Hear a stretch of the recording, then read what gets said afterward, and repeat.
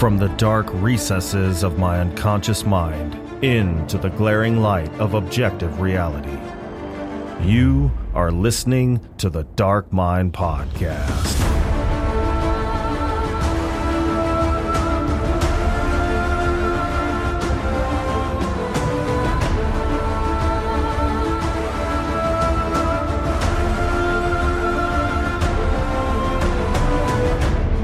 Friends and familiars, thank you for tuning in to another episode where we explore the boundless realm of dark literature and film.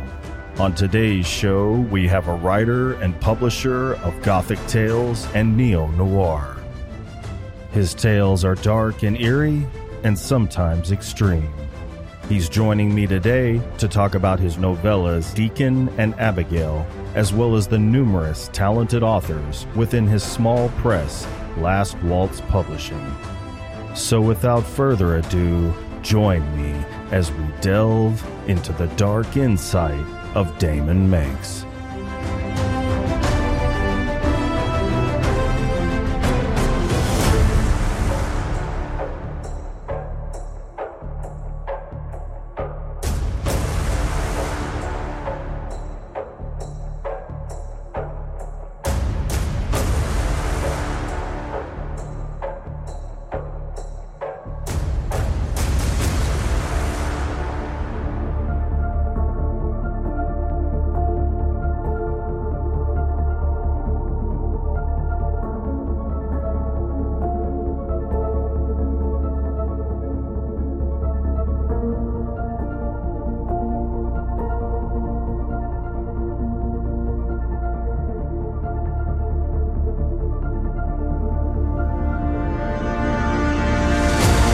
Daemon, welcome to the show.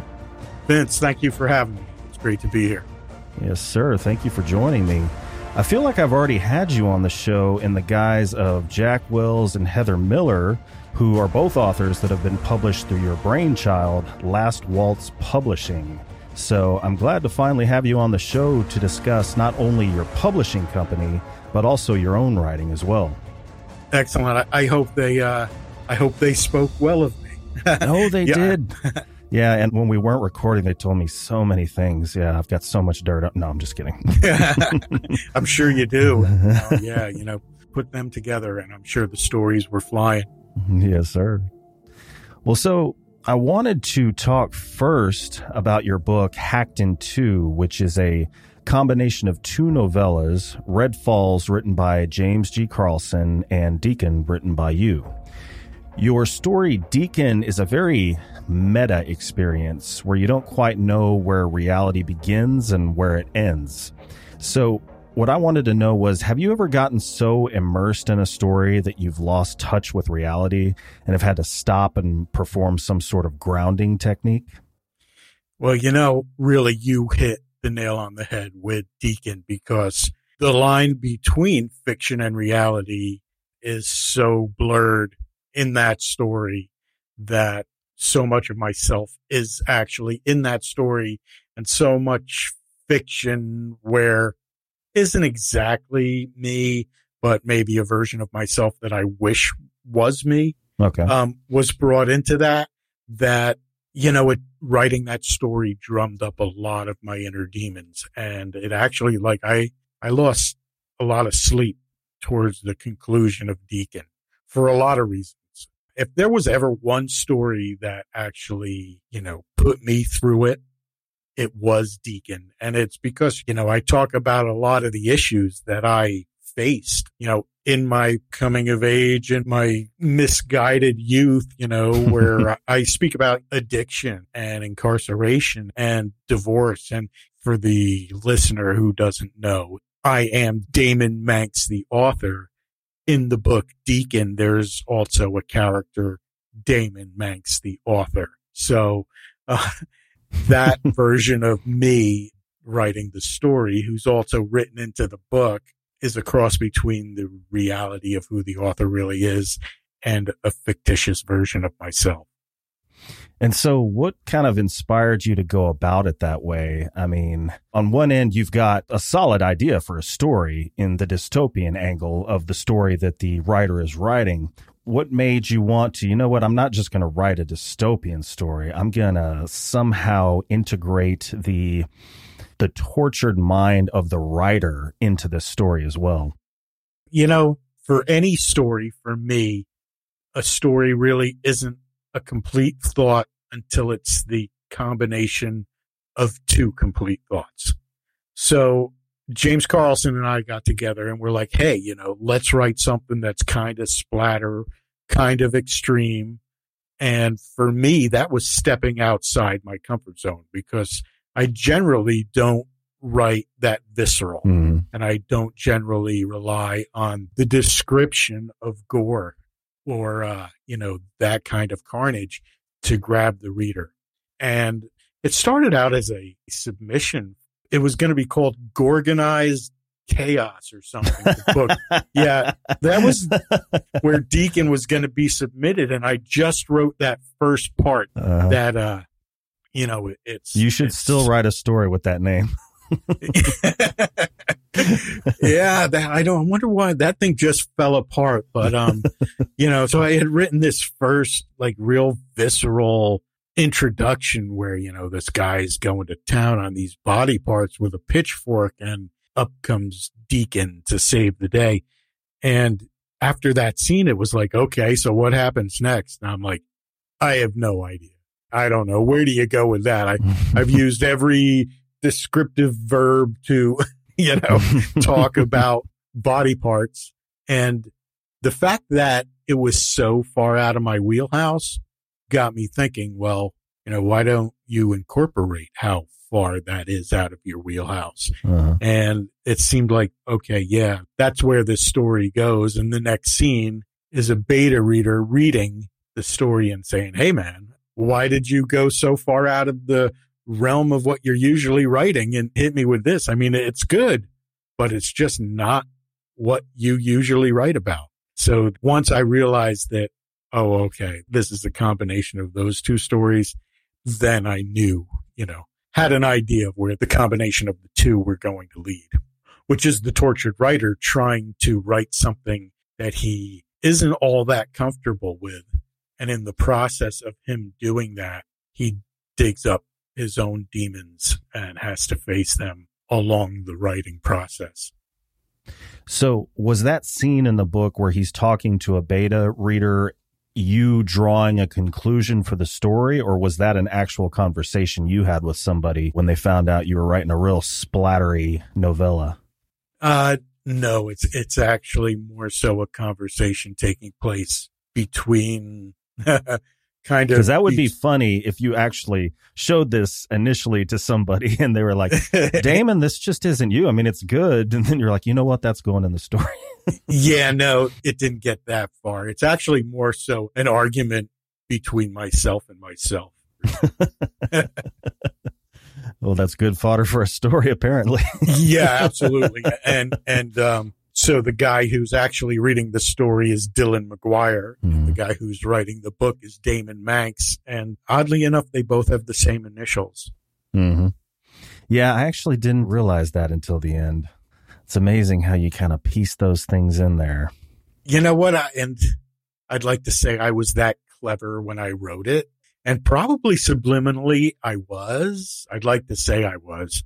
But it was actually Heather Miller who pointed it out to me. She goes, you know, like, all the characters in this book have the same initials. And I'm like, yeah, they do. I'm like, yeah. But, yeah, no, the book turned out to be more meta than even I knew it was as I was writing it.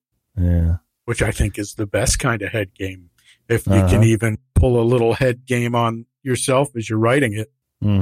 Yeah, it sounds like you were being subconsciously clever if somebody else had to point it out to you. Yeah. I mean, like, there's definitely things I know that I did, you know, that I was trying to do as I'm manipulating the story and hopefully taking the reader down this path where I can spring it on them at the end. But I think, you know, I was so involved with this one that things came out too that I really didn't know were happening. I don't know if that's a good thing or a bad thing, because technically, you know, when you're the author, you should be in control of where this story goes.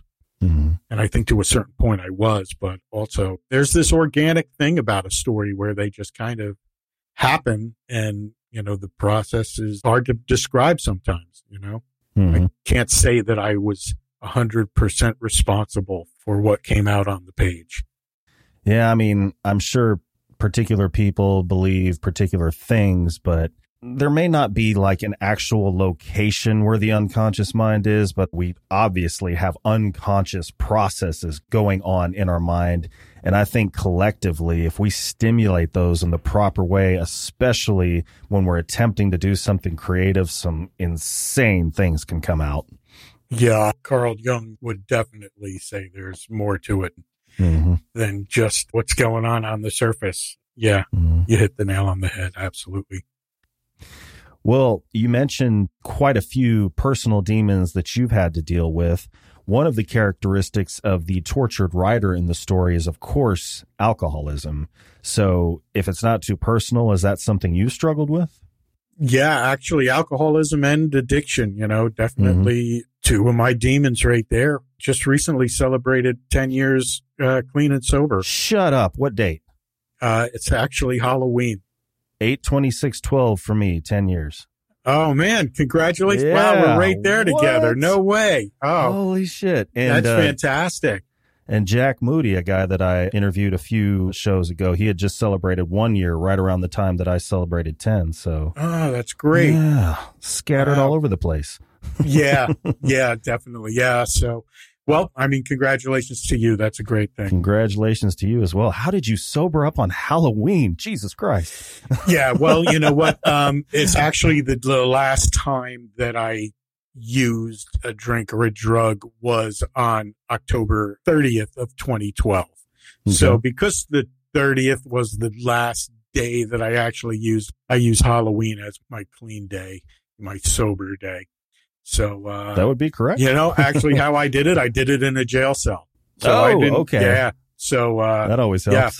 that it helped, but yeah, it was pretty rough though. Oh, God. You weren't detoxing in jail, were you? Yeah, I certainly was. Oh, God. Yeah. That's horrible. Yep. Yep. Mm. Well, the pain is memorable.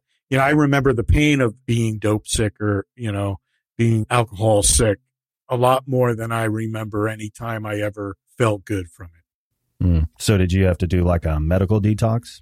So, I've tried medical detoxes, which never worked for me, but getting thrown in the county jail, going through it was something that totally worked. Nice. So, I get into the county jail. I'm going to be in there for a while because I screwed up on a major level. Mm. And I go to the nurse looking for something to help me get through, even if it's an aspirin or whatever, hopefully, I'm looking for more from the nurse.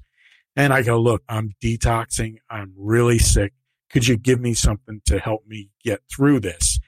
And it's a male nurse, and he looks at me and he goes, we like to bring you down like a spaceship. Hard, hot, and fast. Oh, And God. I wanted to Oh. wring his neck. Yeah. But, I came down. I came down pretty quick. Hmm. I was, Suffered some reentry burn.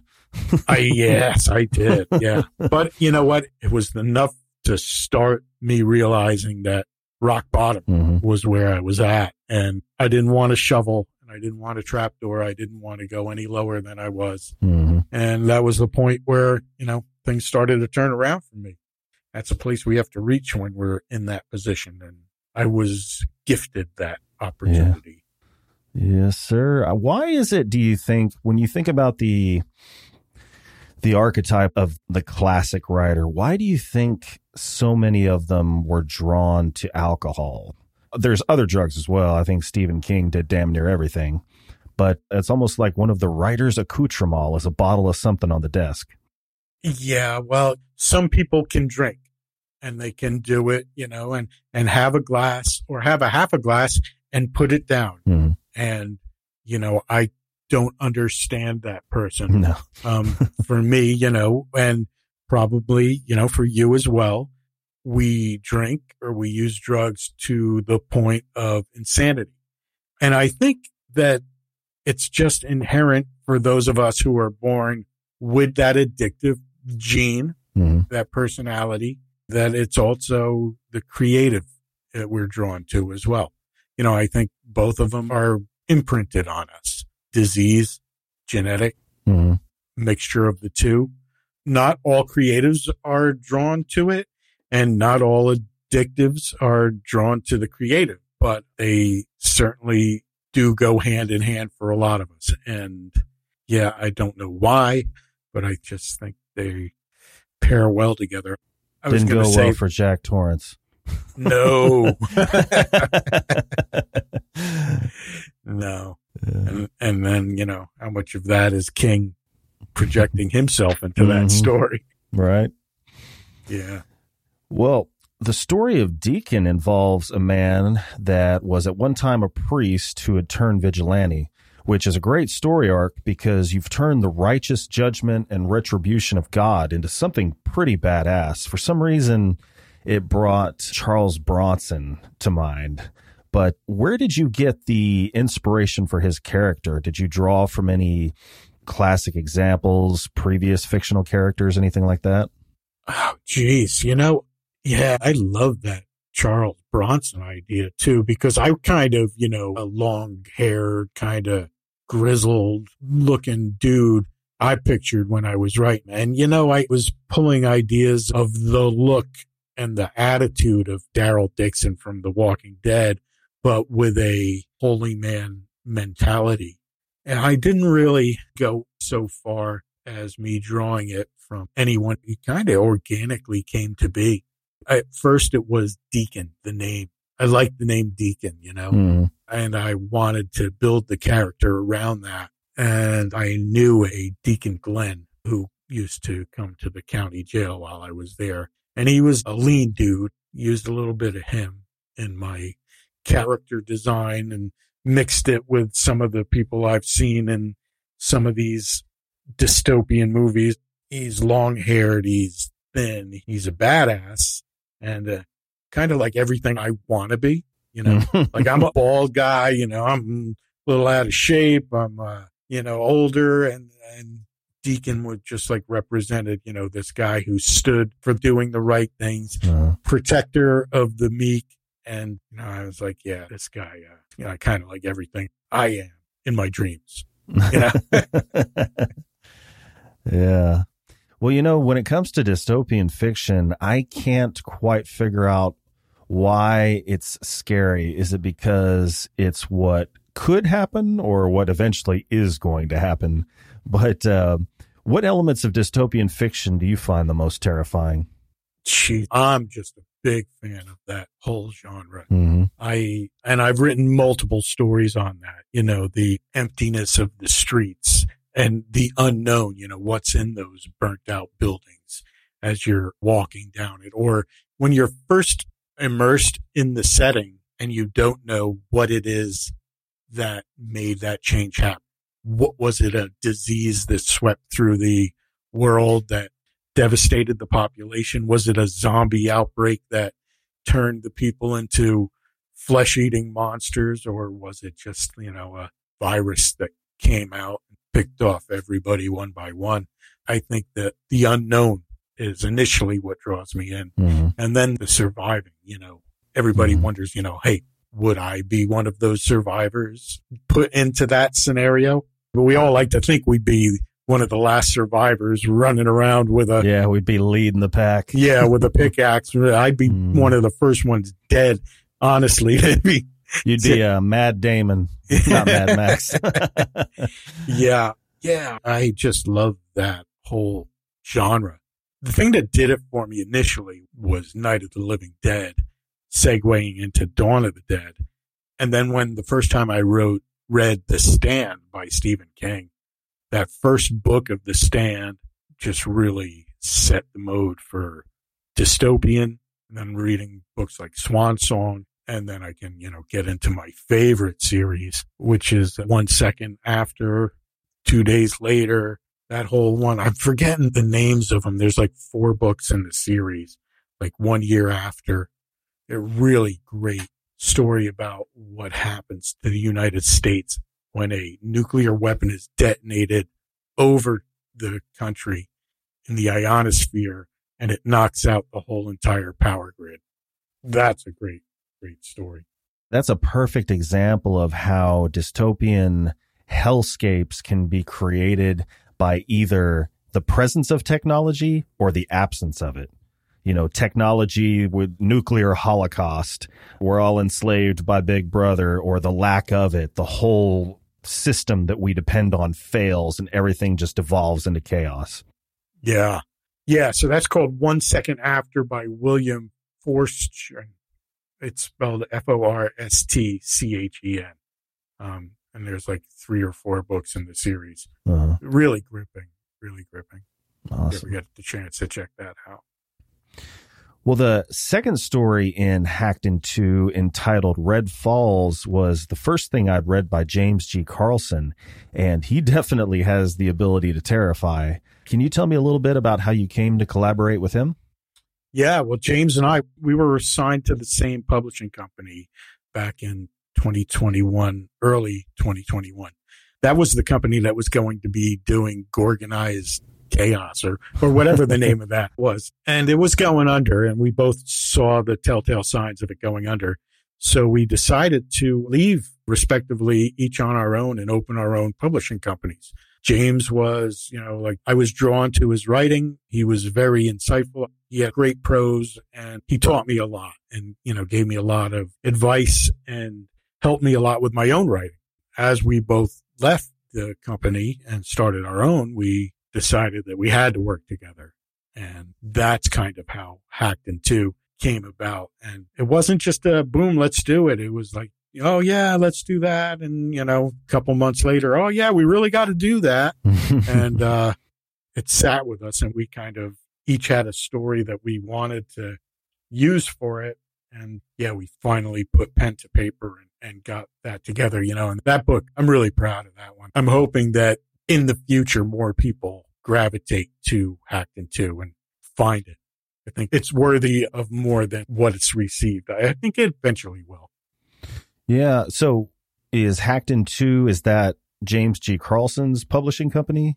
Yeah, that's under Gloomhouse Publishing. Gloomhouse. Yeah. Yep. Okay. That's James's company. I knew it wasn't Last Waltz. That's too far out of reach for me to see, but yeah. So as far as his work, what does he mostly gravitate toward? I've only read his contribution to Hacked in Two, but I was looking at some of his other stuff and trying to figure out what his general genre is. He's got a cross between Bizarro and... Definitely. Yeah, he's definitely got the Bizarro thing going on. Lately, he's dove into some of the extreme and splatter stuff, but he's just got some great old-fashioned storytelling about him, too. Mm-hmm. 7 Exhumations. He wrote Midnight in the City of the Carrion Kid. Great stories, but, like going into that other plane of existence, somewhere between our reality and the other realm. So I guess it's a Bizarro. I wouldn't say meta, but certainly occultish dark horror. Yeah, I'll have to check his stuff out. Yeah, great writer. Amazing, and continues to help me grow my brand to this day. My release for next year, which is a large compilation of short story and dark memoirs, James edited it for me. Awesome. Well, out of all the stories you've written so far, whether that be a short story or novella, which one was the most mentally taxing? Definitely mentally taxing is Deacon. Okay. Without a doubt. Yeah. Just because, a lot of it hits close to home. I write the character Daemon, who has the same name as me, and he's going through dealing with the ramifications of his divorce. Mm-hmm. And he's also battling his sobriety as he's trying to write a story that he's not very comfortable with. Ultimately, I won't say what ultimately happens. You got to buy the book to figure out what ultimately happens. But, the author who's struggling with all those demons, which are demons that I've faced on my own. And I had a hard time sleeping when I wrote the final sentence of that book. Definitely took a lot out of me. So is that the first time so far as what you've written, that you've really kind of poured yourself, or at least your personal demons, into the work? Well, no. I mean, I've got other stories that I wrote which deal with the subject of addiction, but are more so, third person where they're about other people dealing with addiction. Then I've also written some creative nonfiction, which are kind of dark memoirs about some of the experiences that I've had. But for some reason, there's like a safety when you're writing a memoir, it's kind of just a stating of the facts, When I went into Deacon with it being a fiction piece and blurring the lines between fiction and reality, it became a lot more personal. Yeah. Much more taxing because the character is I can't think of a better word than manufactured, but a sort of manufactured fictional form of you that's having your own introspective nightmare, so to speak. Yeah, exactly. Well put. Well, all around, awesome story. I also read your story, Abigail, and I have to give you props for really snatching the rug out from underneath the reader's feet on that one. The story is about, no spoilers, people, but the story is about a man that has just come home from a date with the man of his dreams and finds a very strange looking child that's been abandoned on his doorstep. The reason you're able to make the ending so good is because you rely on the reader making assumptions by default, which is a real clever, effective tactic. So to me, in my detail-oriented brain, that would take some careful plotting. So am I correct that it took careful plotting, or did that story just kind of flow out in a pure stream of consciousness? There was a little thought as it was going on. I wanted to write a story. And I said to myself, what would grab people right away if they found it on their doorstep? And I came up with the idea of what Abigail might look like. And from there, the rest of it just kind of fell into place. I pretty much knew what I was going to do to everybody at the end. So it was really organic in the way it came out. I don't recall it taking all that long to write it. Abigail is told in 60 pages. It's a novelette, which I'm proud of it being that short and doing what it does in that short a period of time. Mm-hmm. Occasionally I'll get like the review that says, the only thing that got me is that it's so short. I wish it was longer. And I think, if it was longer, it might not have that same sucker punch that it hits you with. Yeah. But yeah, I kind of like Abigail wrote herself, and I kind of knew where it was going to go long before I even got there. But I had a lot of fun along the way. I bet. Well, you've got an anthology that I have got to read called These Lingering Shadows, and that is under Last Waltz, right?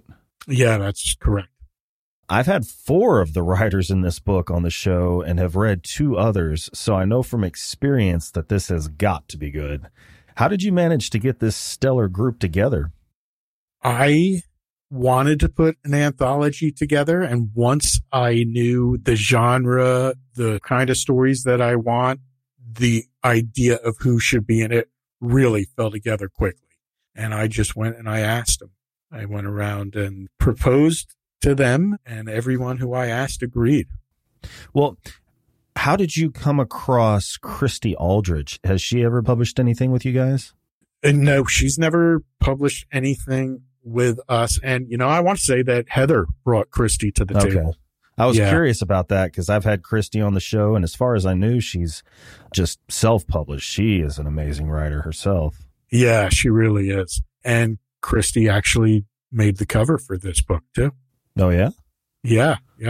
All right. So, yeah, all the authors on this. So the Last Waltz team, which is myself, Heather Miller, Jack Wells, Matt Scott, and Diana Only, we were naturally going to be involved in this project. And I said to each one, you all get a recommendation, bring somebody to the table. And then, I had a couple other authors in mind that I wanted to bring in. I'm not going to isolate any one, but there's just like some gothic tales in this thing that are, just amazing. and what my own authors did on this thing, I'm just so proud of everybody who was on this. Yeah, I got to check it out. Well, so tell me about this strange, ethereal thing that seems to be forming on your Instagram page. I believe it was written by you and Mark Taus, is it? Taus, yeah. Yeah, called Arcranium. Yeah, so that's coming out in January, Arcranium. So 4 authors get together every couple months to talk about their recent accomplishments, who's winning what awards, what they're working on, what's going on in the horror industry. And they all write 4 different genres of horror. Mm-hmm. This takes place in the very near future. Okay. They're drinking and they can never decide who's actually the scariest of them all because they all write something different. But, this kind of meeting, resentments do build up and people get a little, quick with the tongue when drinking is involved. And, they decide that it's finally time to really put it to the test of who is actually the scariest author. Well, one of them actually happens to work in the computer industry and informs them of a new technology called Arcranium, which is artificial intelligence that allows the author to hook into the computer while the computer stimulates their mind to help create their greatest creation, their scariest story. Well, so it's already in them. It just has to be sussed out with the stimulation. So you're uninhibited. Arcranium can bring out stories that you heard as a child, any setting that you've ever been involved in, any movie you've ever seen, any scenario that you've ever been witness to or heard of, and access it immediately, taking all of that and your own creation and fuse it into one and on the spot create a story. But not only can it do that, it can allow other people to join in and become the characters of the story. And that is how they decide who is the scariest of them all. Interesting. Yeah. But you got to remember the safe word, because if you get hurt inside Arcranium, you get hurt inside the real world. Oh. Yeah. Okay. So they're just kind of connected to like electrodes, I guess, something like that? Yeah. Well, there's a bodysuit that you have to wear, and there's a heart monitor. There's a brain stem monitor. They're all padded to you in different spots in the suit. And then, of course, you're given a drug to put you under. And you said release date in January? January 3rd is the release date of Arcranium. All right. Well, we will definitely be keeping an eye out for that one. So, as we've been talking about, you are the owner of Last Waltz Publishing, the press that's responsible for publishing most of these great works that we've been talking about. Can you tell me about the etymology of the name as well as how you started the company? I wrote a story called The Last Waltz, and it's a story that actually doesn't move linear forward in time. It's one that actually starts at the end and moves backward. And it's kind of a play on the song that's played at this couple's wedding, which is a waltz. And I ended up naming the story The Last Waltz because, the story does not end well. But given that, somewhere deep down, that comes from the name of an album and a movie by a group called The Band, which was called The Last Waltz, that came out sometime, I want to say in the 70s. Originally, they were the backup band for Bob Dylan. Oh. And they came out on their own, and they had a movie and an album titled The Last Waltz that had a lot of celebrity guests. I think Joe Cocker's in there, Mick Jagger, or Linda Ronstadt. And not that, it was one of the albums or movies that really stood out to me, but it just kind of popped out when I was coming up with this title. So somewhere in there is a fusion of my own short story coming from their album. And I just love the name of it. Like The Last Waltz reminds me of, it feels gothic to me. And it feels a bit surreal. Something different about it. I hear the name Last Waltz and I know, okay, you're not just an extreme horror title. You know, I wanted to translate that into, you know, a little more old world style narratives rather than just something that we're not. Mm-hmm.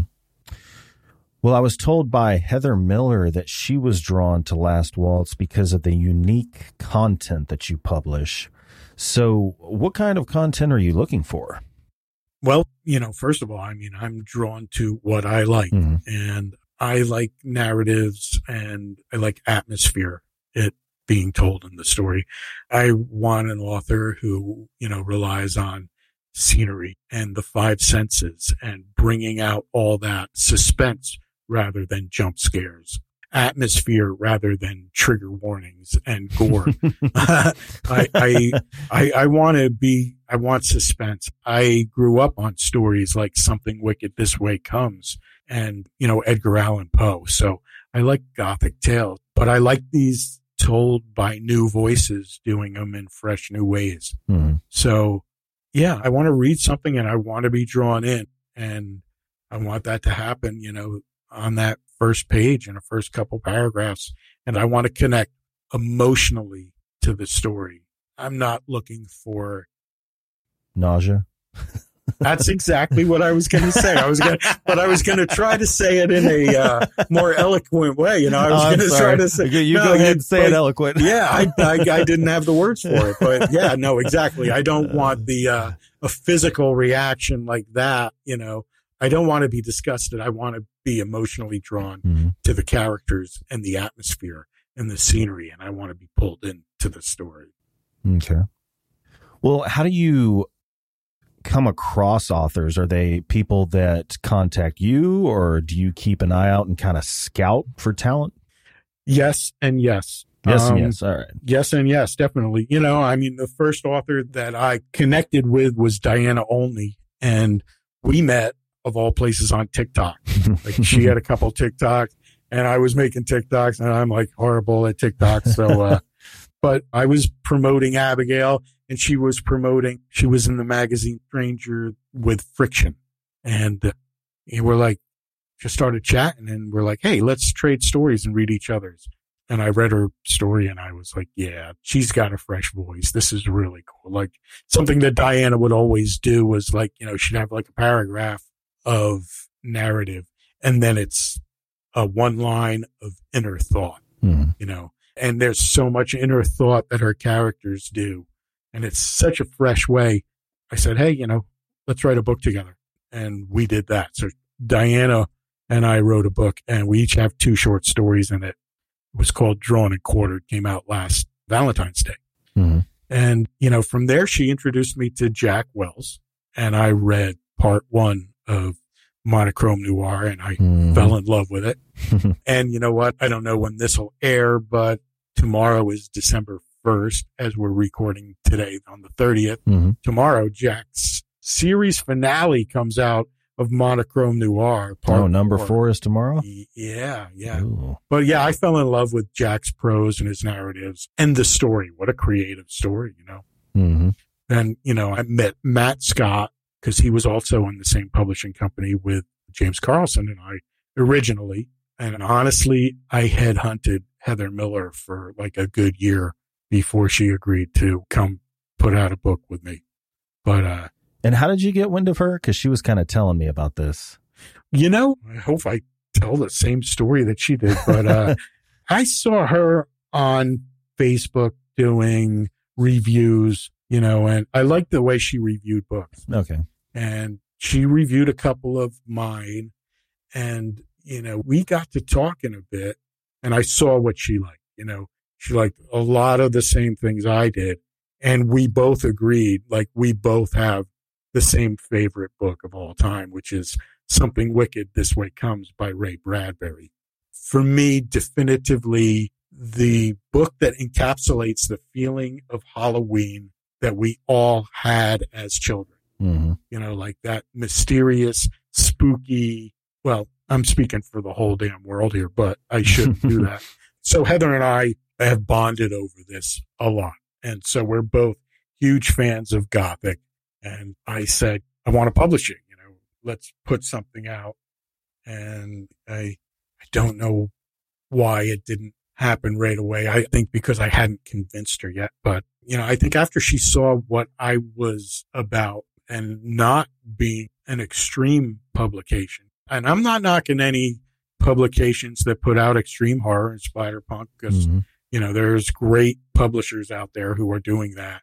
And at the moment, that's just not, what I'm doing. But I think Heather appreciated that I was kind of removed from that genre and going with more of a gothic feel for our horror. Okay. And I think that's what initially drew us together as authors and publisher and author. Well, can you walk me through the process that an author goes through from the point that they make contact with you all the way to the publishing of the book? Yeah, certainly there's a couple ways that an author might reach out or, that we might get in contact. So, there's the submission point.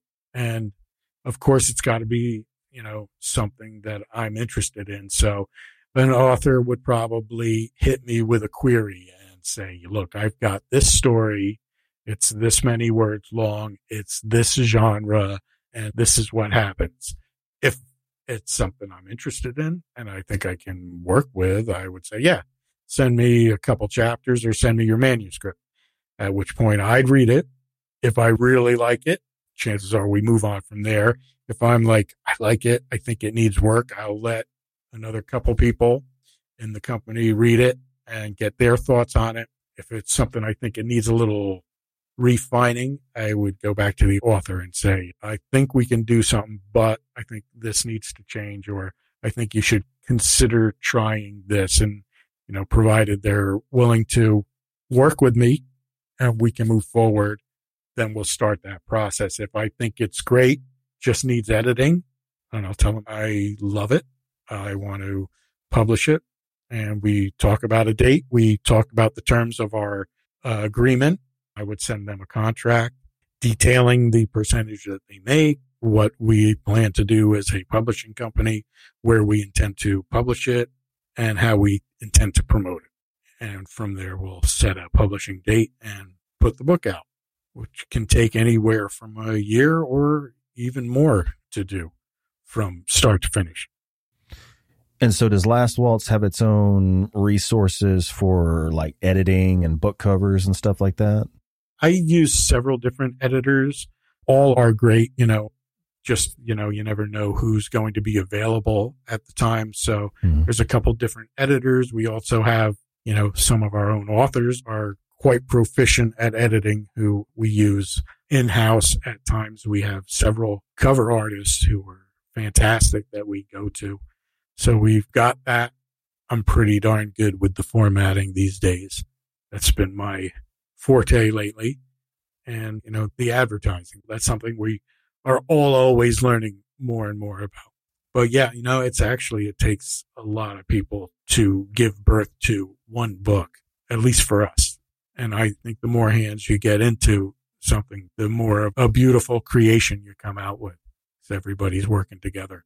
Each release gets better, I feel. So I'm looking forward to what the future brings and the next releases.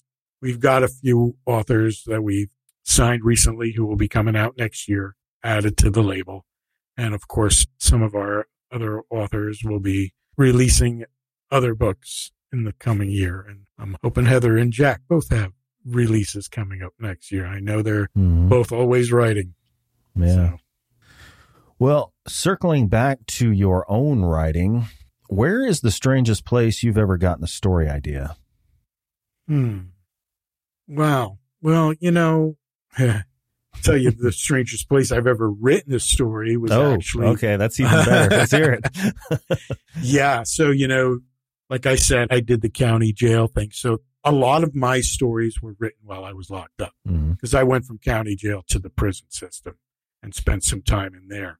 I wrote a series towards the end of my incarceration, and that was at a time where I was in the halfway house, and we were supposed to be going out of the building and going to either work or going to school.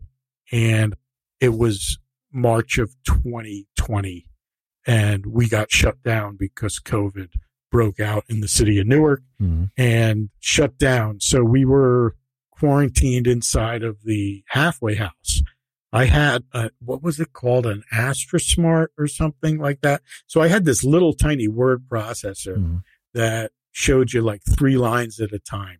So during this time that we were under quarantine in the halfway house, nowhere to go, 270 guys on top of each other, like pandemonium, like screaming. I would put my headphones on, crank up the music every night from 6 to 11, and my fingers just like flowed.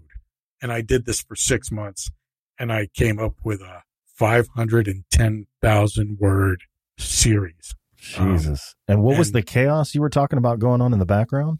So, I was in a room with 12 other dudes. Oh, okay. And you don't talk softly, because that's a sign of weakness when you're locked up, So guys just yelling at each other and just, posturing and screaming to be heard over one another. So I blocked it out with headphones, music cranked to 10. And I wrote this thing in like a fluid stream of consciousness. That's like some Jack Kerouac shit right there. It was crazy. So I've been actually working on this series for like 2.5 to 3 years now. And I've redrafted it down from 510 to 320. And now it's broken into 4 books. Book 1 is in the hands of the editor right now, who's going to be sending it back to me with the recommended changes. And I'm hoping to be releasing this next year, but it's actually like the strangest origination of a story. And it's so massive because like I sat down with the intention of, hey, let me write a short story. And I wrote the first paragraph, and then I don't know, it just kept coming. Mm-hmm. And I get to a certain point and then I'd stop and I'd be like, all right, what happens next? And then I'd spend like the day thinking of like 20 possible scenarios that would come next and what were the 5 most sensible scenes. Then the next night I'd just write those 5 scenes, and then I'd do it the next day. And then I'd do it the next day. And before you knew it, I had a damn saga on my hands. That was pretty good, but I'm really looking forward to the release of this. And I'm hoping beyond hope that next year is finally the year that I release my series. Nice. Well, this question's kind of strange, I suppose. I'm just curious, which writer or writers, in your opinion, do you feel embody the archetype of the true writer? And this would include demeanor, the way they conduct their personal life, their writing style, their writing medium. I don't think there is a writer that does not embody that, when I think of Hemingway or, geez, that's hard, I grew up on King and well, there you go. If you read King, his book on writing, and you find out about his schedule, how he gets up every morning and he shuts the blinds and he turns off the phone and he closes the door and he spends that chunk of the morning just writing. And it doesn't matter if it's perfect or not. He gets that out and he does it every day. And he says, oh yeah, well, maybe I take off on my birthday. Who am I kidding? I don't take off on my birthday. He writes every day. And that to me embodies what a writer needs to do. They need to write every day. Mm-hmm. And if you're not writing every day, at least be redrafting every day or editing your work every day or doing something involved with the creation of the story every day. Somebody asked me, they said, why do you write? And my answer is, I don't know why I do, but I know that I can't go through the day without writing. Mm-hmm. So I think, I do it because I have to. And if I try to go through the day without writing, I feel like I've cheated myself in some way. So, regardless of what I'm doing is any good or not, that doesn't really matter. Because I think at the end of the day, I'm really not doing it for anybody else. I'm doing it for me. Yeah, that's one of the things that really cemented Cormac McCarthy as a true writer in my eyes was, he very rarely did interviews, especially not like on camera. So the one time he did it for The Road with, my mind just went blank. Oprah. Yeah. Mm-hmm. The one time he did an on-camera interview with Oprah, it was because his book, The Road, was in her Book of the Month Club or something like that. And, he's just kind of sitting there like he's an introvert, but he's not shy. He's just kind of answering her questions in a real matter-of-fact way. And she's like, do you even care if people read your stuff? It's like, well, I mean, it's nice. It's like he's a writer. He writes because he can't not write. It's his passion. Yeah. I mean, ideally we hope that we touch people, but I'm happy when that one random person says that, something in the book touched them on some kind of level. Yeah. I don't. He may be a singularity. If you're doing it to gain notoriety or trying to get some kind of fame, that's probably not the reason to get into writing. That's definitely not it. Anything you do with a passion, you've got to do it for yourself first. Mm-hmm. And it's like David Bowie said, I don't want to write what you like. I want to write what I like and then make you like it. Nice. Yeah. And I'm like, that's what I want to do. I want to write what I want to write. And if other people happen to like that along the way, then bonus, Yeah. Well, since you're not necessarily used to writing the real visceral, splattery type of prose, when you were writing the very viscerally descriptive scenes, like the one in the beginning of Deacon, what sources did you draw from? Yeah, I don't know. I'm good with the adjectives and verbs, but surprisingly, it came out really easily, which makes me wonder if I should switch genres, I don't know. Even though it's not my typical book that I would read or book that I would write, I can dig a movie like that. I'm all down with that kind of zombie or slasher movie. And I just went with it like it came, So as far as like talking about particular viscera or the way, this separated from that, you didn't have to do any research. You kind of like...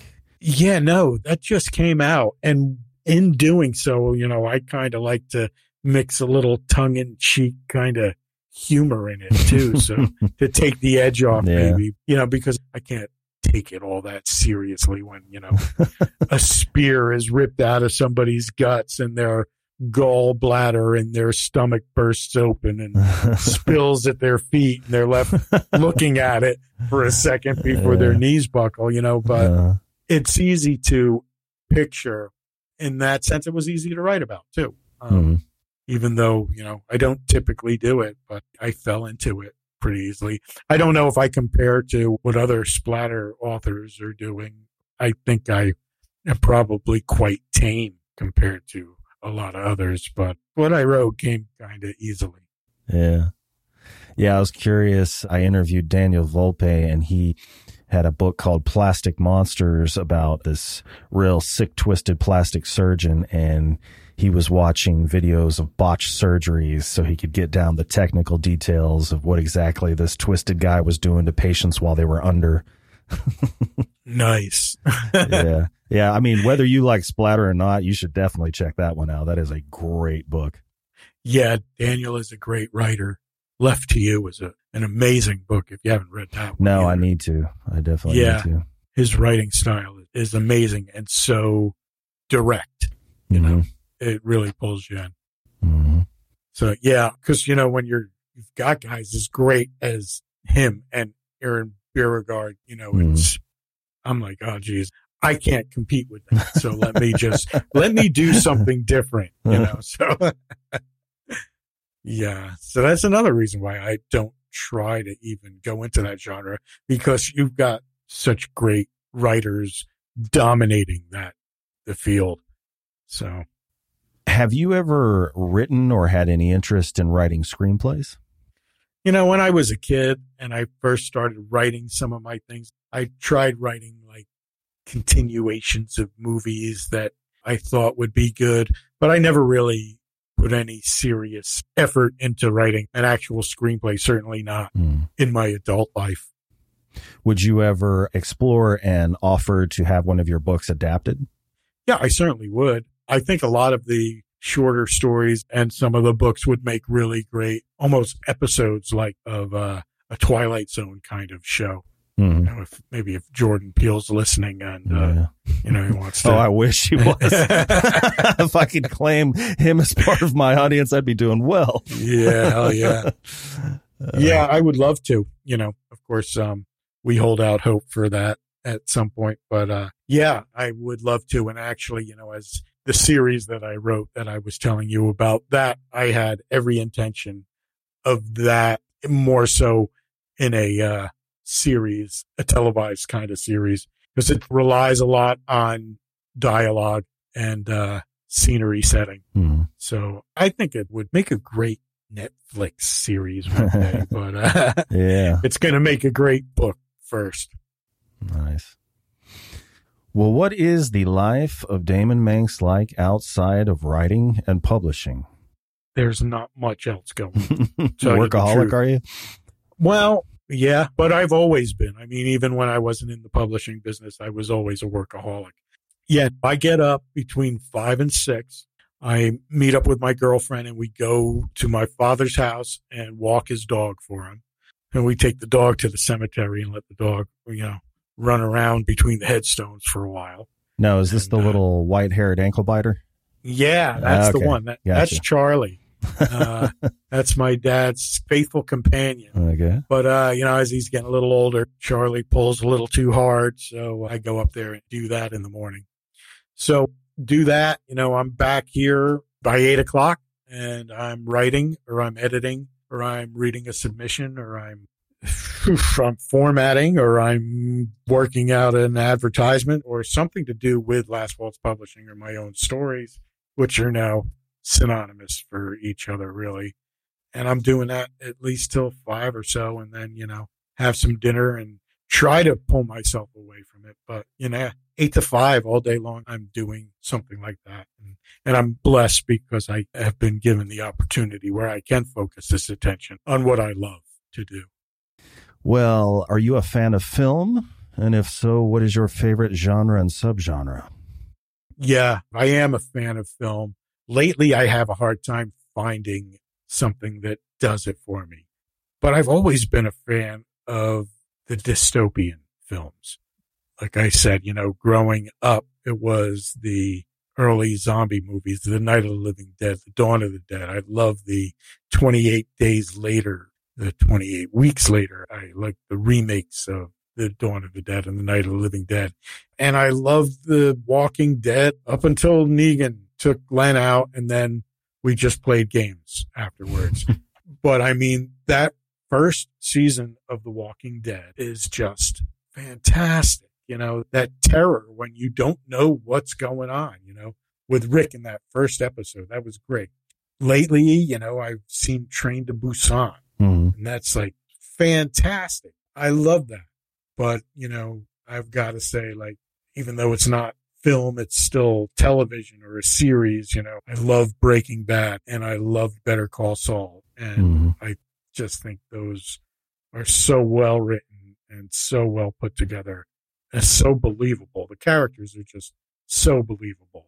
I guess the main genre still is dystopian or zombie horror, subgenre being maybe crime fiction. I'm not sure, I'm all over the board because then I'll go to a comedy and then I'll go to a coming of age story, I still love Forrest Gump, I think that's one of the best movies ever made, and I'm all over it. It depends on what the mood is.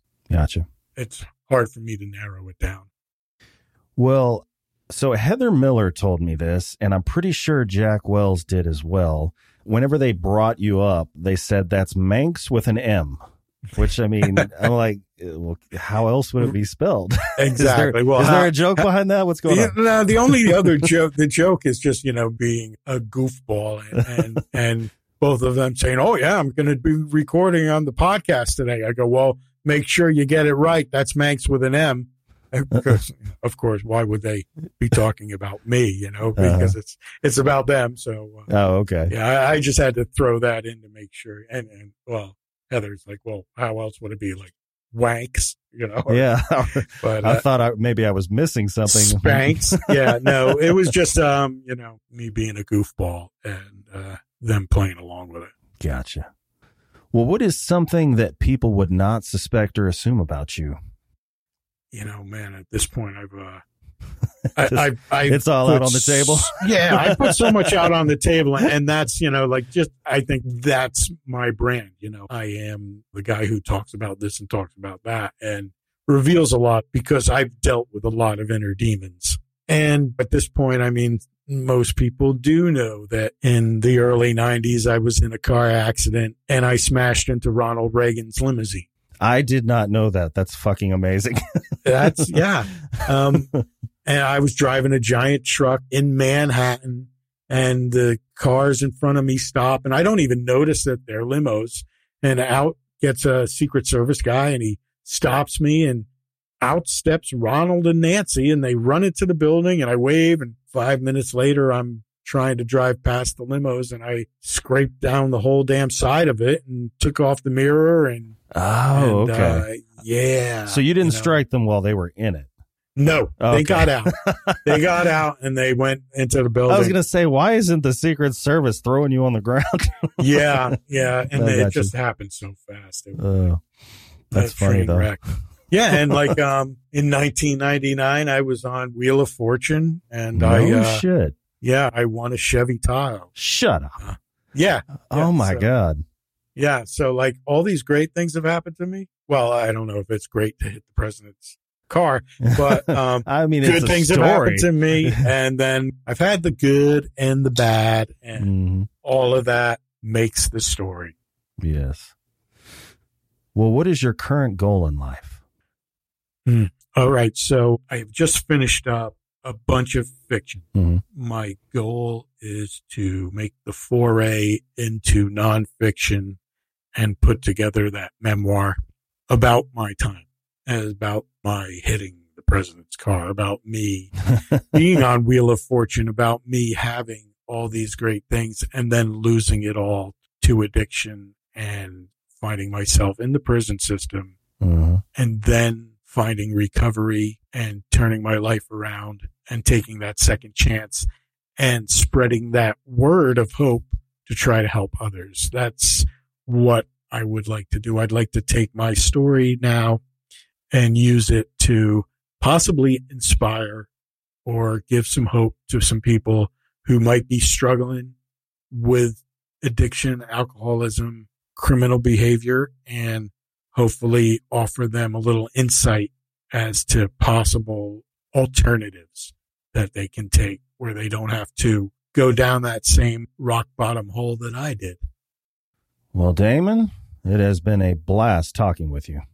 I hope I didn't lay too much on your plate. No, I asked for it. I put the plate out there. Fantastic. I had a great time talking to you. Thanks for having me. Absolutely. So as we bring the show to a close, is there anything you'd like to plug or let your readers know about? Reiterate some things you've mentioned already? Yeah, definitely. If you're an author or you're somebody interested in checking out some of the material that we have at Last Waltz Publishing, you can check us out at our website, www.lastwaltzpublishing.com. I am on all your social media platforms. You can check me out. Daemon Manx. I'm on Facebook, Twitter, Instagram, TikTok. I'm easy to get a hold of, and shoot me a message. I love to contact and make new friends. So reach out to me. Let's talk horror. Sounds awesome. Well, listeners at home, all links will be in the description. And Daemon, thank you again for joining me. Thank you for having me. And thank you to everyone that tuned in. If you liked today's episode, please be sure to subscribe on your favorite podcast platform. Stay healthy, stay sane, and as always, thank you for listening. See you next time.